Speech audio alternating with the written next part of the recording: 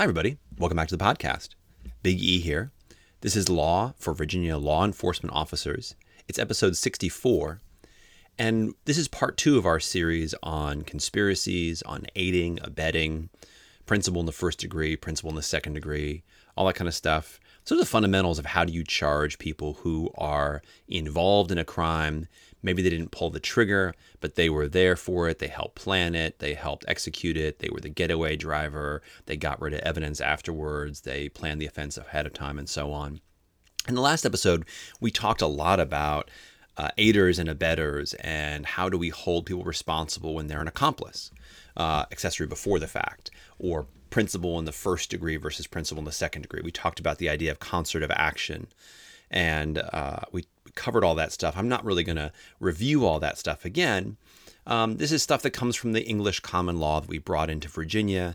We updated it. We got rid of the idea of accessory at the fact and called it principle in the second degree. But all that law we covered, we did not cover conspiracy. And that's sort of what drove me to do this series, this two-part series, was we don't really teach a lot about conspiracy or how to charge conspiracy or what the rule is about conspiracy in Virginia.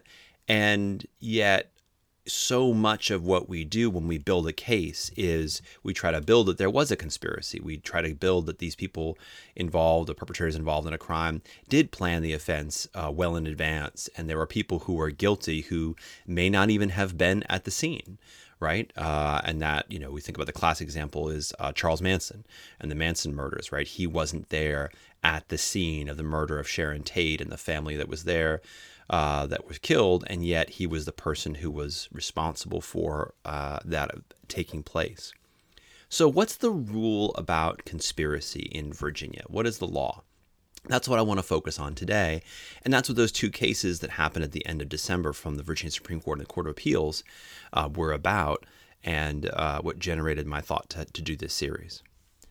So in Virginia, conspiracy is a separate and distinct offense. It's actually contained in 18.2-22, which is a separate code section. And before I even talk about what the crime is, I think it's important that we pause for a second and note the fact that conspiracy is a separate offense. In other words, there is a crime. Let's say my crime is robbery or burglary or murder, right? That would be the completed crime. Also, if I attempt to commit a crime, I attempt to murder somebody, or I attempt to rob someone, I attempt to burglarize a home, that's also a separate crime, right? So if I try to kill someone, I shoot at someone, but I miss them, that's an attempted murder. That would be a separate crime from conspiracy. So conspiracy must be something different than simply trying to commit a crime. And it's more than just helping somebody prepare for a crime, because of course, that's what accessory before the fact is. We covered that last time too, so it can't just be that. And it's more than just participating in a crime, because that's what principle in a second degree is. We covered that as well. So conspiracy has to be something different, something separate from all of these offenses that we've talked about already. So what is it? Well, 18.2-22 tells us that conspiracy is defined as follows. If any person shall conspire, confederate, or combine with another, either within or without the Commonwealth, to commit a felony within the Commonwealth, or conspire, confederate, or combine with another person to commit a felony outside the Commonwealth, then they're guilty of a felony. That's pretty simple, right? It's a felony to conspire with somebody else to commit a felony. And it's punished if you're planning to commit a capital or aggravated offense, like let's say capital murder of a police officer, aggravated murder of a police officer. We say aggravated now. We used to say capital. Then conspiracy is punished as a class 3 felony. But all your other felonies basically are going to be punished as if I'm conspiring to commit a burglary or a grand larceny or a robbery or whatever. That's going to be a class 5 felony. My conspiracy is going to be punishable by up to 10 years in the penitentiary and up to $2,500 fine. And every member of the conspiracy is responsible for the acts of the others in furtherance of the conspiracy, even if one of those members has no knowledge of the specific act of another member. And right there, we've captured, I think, what's one of the most powerful parts about charging a conspiracy, right? Because here, if you have people who are engaged in a conspiracy, for example, to murder someone, and in the course of that conspiracy, lots of other crimes are going to be committed, right? There's going to be unlawfully purchasing a firearm or possession of a firearm by a convicted felon, or they're going to break into a house, so there's going to be a burglary, and there's going to be maybe a robbery and disposing of a body, and all kinds of other horrible things are going to be done. I may not be part of, I may not even know about all of the different things that are done to prepare for this murder that we're planning, but I'm responsible for all of the acts of all of my co-conspirators, even if I don't know about them, because I've made this agreement, this conspiracy to commit this crime. So what is it that makes conspiracy a different crime, right? Because remember, aiding and abetting is different. You can charge aiding and abetting, and you can also charge conspiracy. They're different charges, right? Well, conspiracy is the charge where you are pre-planning, you're conniving, we say pre-concert, because that's concert of action ahead of time. And you're planning, you're doing some planning that's more than just the aiding and abetting. It's more than just the driving somebody to the scene of the crime, or giving somebody a gun, or giving someone the key to the back door to the bank to getting in. It's something more than that. It's the planning itself that is the separate and distinct crime, right? So notice again, conspiracy is not attempting to commit a crime. It's not taking an act towards committing a crime. In fact, in Virginia, Virginia is different than some other states. Some states require to prove a conspiracy that you show that somebody actually took a substantial act towards committing the crime. Not in Virginia. Because again, if I'm taking a substantial act towards the committing of the crime, well, at that point, aren't I sort of walking into the realm of attempt, right? In other words, I'm going to burglarize this house. So my substantial step is I come up to the house with a crowbar, and I shove the crowbar into the window, and I'm about to pop it open, but my crowbar breaks, or the alarm goes off, or something like that. Well, isn't that just an attempt, right? That would just be an attempted burglary. It's not a conspiracy. The conspiracy is the agreement to commit the crime. We sit down and we say, hey, let's make a plan. We're going to go burglarize the Joneses' house. Okay, great. What do we need? Well, we need a crowbar. We need, ski masks. We need to know that they're gone. So we need to study their movements or find out when they're traveling, that kind of thing. That's the conspiracy.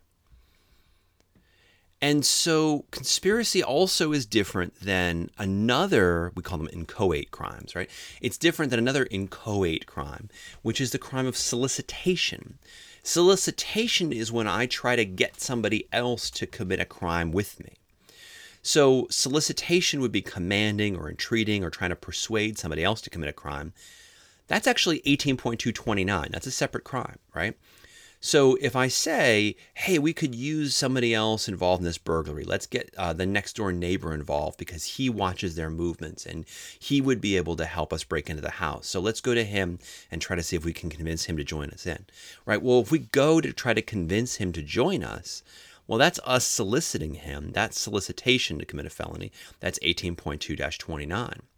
As soon as we go try to get him to join us, we are guilty of solicitation.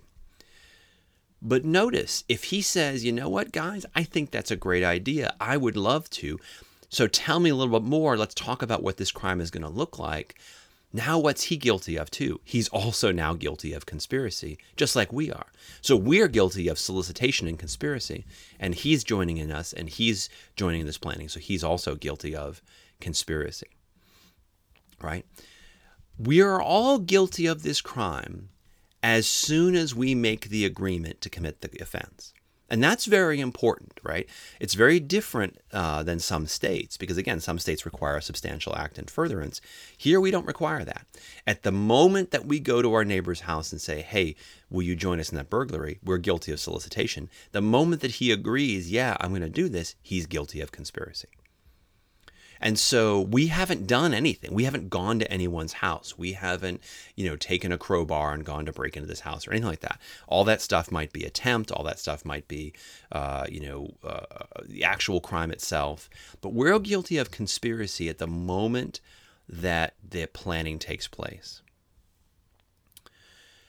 So I want to pause for a second here and sort of say, hey, some people out there might already be thinking to themselves, wait a minute. So does that mean that any group of people who decide, hey, let's go commit this crime, let's go into the Walmart and steal a TV from the store. You distract the clerk, I'll grab the TV, we'll run outside, and then Dave will be waiting outside. We'll jump into Dave's car and Dave will drive away, right? That's a conspiracy, right? And yeah, it is a conspiracy, right? How would you prove? So there's two things that I want you to pause for, sort of pump the brakes on that for a second, though. Number one is, I want to ask you, how would you prove that? Right? Because the simple fact that these three people commit this crime, in other words, you have them on video, Dave sitting outside in the getaway car, the two other people get out of the car, they walk inside the store, one person distracts the clerk, the other person grabs the TV, they run outside, they jump in the car, and they drive away. That act alone isn't going to be enough for you to prove the conspiracy. The mere fact that somebody commits a crime in connection with somebody else isn't enough to prove conspiracy. That's just a very old legal rule. Instead, you're going to have to show that there's some kind of agreement. And to show that agreement, you're going to have to show some kind of knowledge and voluntary participation, not just in the crime itself, but in the agreement to carry out the crime. Because again, the crime itself is the agreement, right? That's what makes somebody guilty of conspiracy, is that agreement itself, not the completed offense, right? That has nothing to do with the completed offense. Now, of course, conspiracies are clandestine in nature, and we're going to get into that in a second. I want to talk about that, sort of the issues with proof, but just that alone, I think, is something to keep in mind. But the other thing to keep in mind, and this is where one of these cases comes in from the Virginia Supreme Court here from December of last year, is what's called Wharton's Rule. And Wharton's Rule in general tells us that conspiracy and the substantive offense itself merge when you've proved the substantive offense. In other words, if you have a situation where you've got three people who pull up to the Walmart and one guy jumps out of the car, two of the people jump outside the car, one person stays behind to be the getaway driver, they go inside, one person distracts the clerk while the other person grabs the TV, they run outside, they jump in the car, and they drive away. I mean, the crime itself doesn't prove a conspiracy, but I don't think it would be that hard to prove the conspiracy, right? I mean, the reality is we could probably sit these people down and at least one of them would crack and tell us that, yeah, we had this plan and we hatched it at Dave's house and we decided we were going to do this. And so we picked Dave's car because whatever, Dave has a license or something, who knows? Anyway, and it wouldn't be that hard to prove that there was a conspiracy. Somebody will tell you that somebody will admit to this conspiracy. And maybe you'll have text messages or something like that to back it up. But Wharton's Rule is an old common law rule that says, look, if we allowed people to prosecute conspiracy every single time two or more people committed a crime together, then we'd be constantly prosecuting conspiracy cases. And that doesn't really make a sense because obviously if more than one person's committing a crime, there's probably some kind of agreement. And that's not the intent of the conspiracy law, is just to sort of pile on and be a way to punish any single case where you had people committing a crime together. Conspiracy is supposed to focus on prosecuting cases where you have something more than just a completed offense, right? And in December, in the Commonwealth versus Richard case, which is a case from the Virginia Supreme Court, this is a case out of Floyd where you had a number of different people involved in a plan to exchange methamphetamine for a car. So here's the plan. Basically the deal is this. The police are looking to arrest somebody who's been wanted and is out on the run as a fugitive. So the plan is they're going to sell a car to somebody who wants to buy a car. The idea is they're going to get this car and obviously drive away and escape from the police. So they're trying to lure the guy in who's in hiding, who wants to get away, who doesn't have a car. And he and his friend agree with the police that they're going to buy this car. They don't have any money to buy the car, but they do have meth. So the plan is they're going to exchange methamphetamine for this car, and the car is going to be sold by this undercover police officer. Well, in the course of the plan, the wanted fugitive's friend recruits a third party, and that third party is Richard. Now, Richard isn't really involved up until the point when they say, hey, we need somebody to go along with us with this deal because we're afraid that this person who's selling the car to us might try to rip us off. They don't obviously know that's a police officer. So the idea is they're going to meet up with this person and Richard's going to come along with the deal. So they show up, and the deal is, again, very clearly methamphetamine for a car. So they show up at the scene, and of course the police, as they had planned to, arrest the wanted person. They also arrest the wanted person's friend. The wanted person's friend is clearly involved in selling the methamphetamine and also clearly involved in trying to hide the fugitive. But Richard is there too. Now, Richard, what was Richard doing there? Well, Richard was basically there to help them sell the methamphetamine in exchange for the car.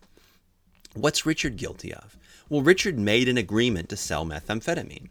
He didn't do a whole lot beyond that, make that agreement, but he did make that agreement, and his plan was to help with the deal if the deal ever happened. But the deal never happened because obviously the plan was to arrest the fugitive. So Richard's guilty of conspiracy. Now, this raises two issues, right? The first issue here is it a Wharton rule problem? And it's not, because there is no completed offense.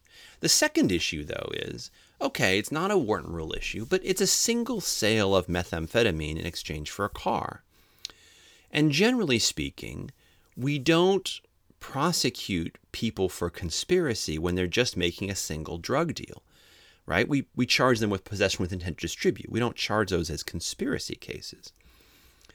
And so the case goes to trial, Richard is convicted, but when it goes to the Court of Appeals reverses it, and they say, the jury should have been instructed that a single sale of drugs without more doesn't really prove a conspiracy unless there's a plan here to further promote and cooperate in the ongoing buying and selling of methamphetamine.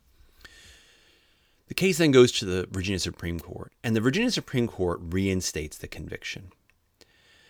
First of all, they repeat here again, Wharton's rule is still alive and well. But in this case, Wharton's rule is not going to apply because there is no completed offense. Here, there is no completed sale of methamphetamine. There is just simply the agreement to commit the crime, and then nothing else happens, right? If you had completed a deal for a sale of methamphetamine in exchange for a car, then you'd have the distribution of methamphetamine offense, and Richard would be guilty as a principal in the second degree. And if you're not sure about that or how that all works, go back and listen to the previous episode. We talk about that in great detail. But here, right, when we have a single buyer and seller agreement, right, a single agreement to exchange money for drugs, again, you're not going to have a conspiracy. There's just going to be a single sale of drugs, right? But in this case, this is not a single sale of drugs. This is a agreement to exchange methamphetamine for an automobile between the fugitive and the fugitive's friend and the undercover police officer. Richard's not involved in that agreement. This is not a single buyer-seller relationship of money for drugs. Richard comes in as part of a conspiracy. He's brought in as a third party. And so this case, Richard says, yeah, if you were prosecuting the fugitive or the fugitive's friend, you couldn't prosecute them for conspiracy because this is a single buyer-seller relationship between the undercover officer. You'd prosecute them for possession with intent to distribute methamphetamine. That would be the crime that you'd charge them with. But here, Richard is charged with conspiracy. There you have some kind of pre-concert, some kind of connivance for Richard, and so he can be charged in this case with conspiracy. And I think it's a really interesting set of facts. You're not going to have this a lot of the time, but you may have this in cases where, somebody asks someone to front them drugs so they can make a deal, right? So the person, if it's an undercover buy of drugs, the person who's making the undercover sale of the drugs to your undercover officer, they're just going to be guilty of possession with intent to distribute. But if the drugs are fronted by somebody else, there you might charge that third party with conspiracy. And there is a separate drug distribution conspiracy offense. It's 18.2-256.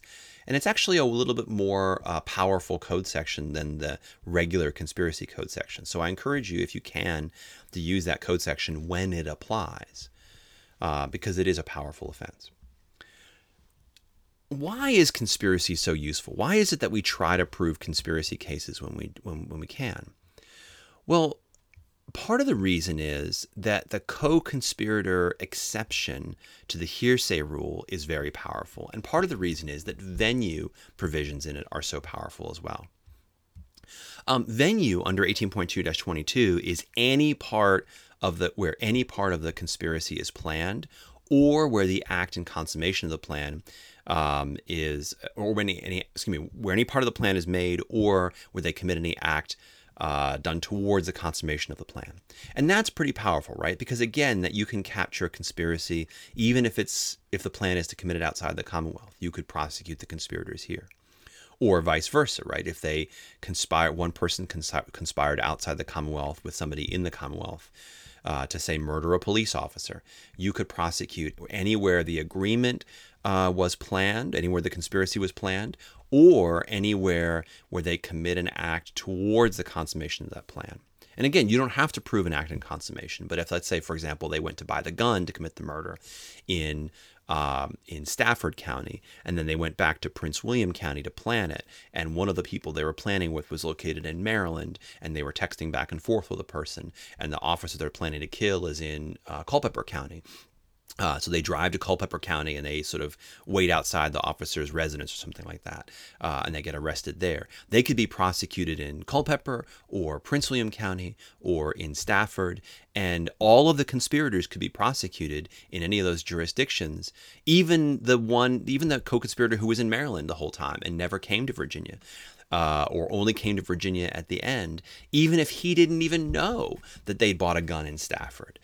Because again, you're responsible for all of the acts in the conspiracy, even if you don't have knowledge of what some of the individual acts were to commit the final goal to which you agreed, which again, here in my made-up example was murdering a police officer.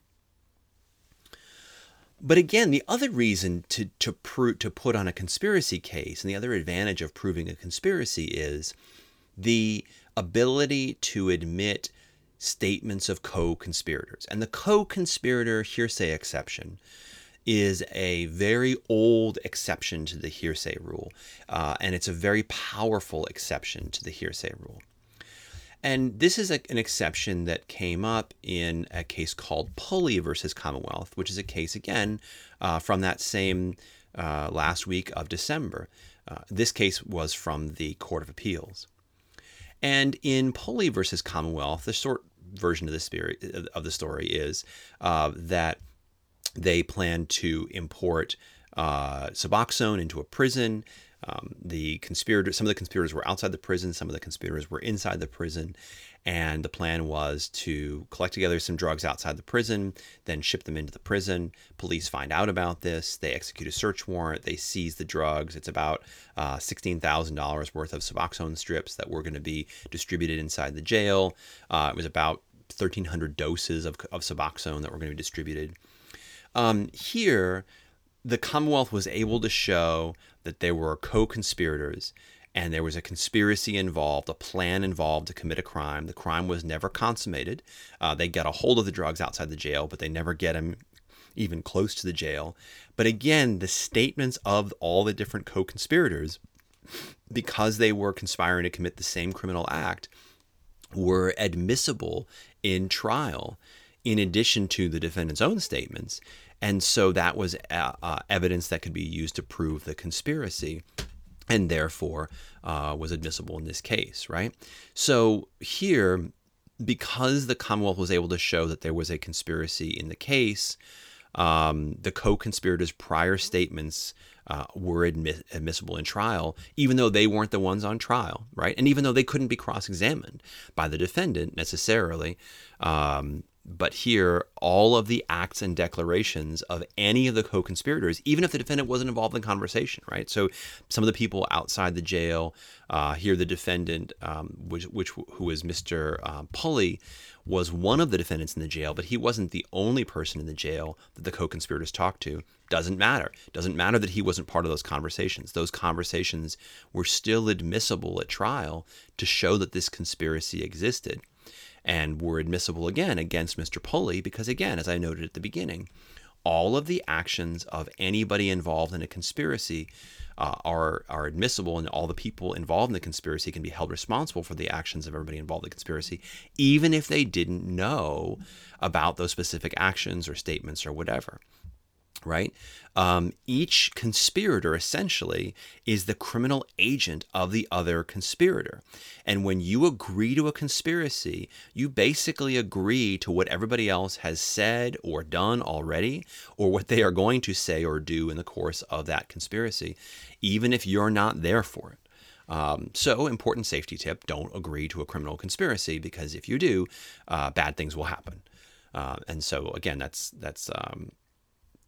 just sort of a little helpful tip, courtesy of Big E, for your life in general, right? So again, how do you prove a conspiracy? Well, it's going to be hard because you may not be able to get a direct person saying, yes, we conspired together to make this agreement. But if you can show conversations, or you can show that there was a meeting, or that you can show some evidence of planning having taken place, then you may be able to prove a conspiracy.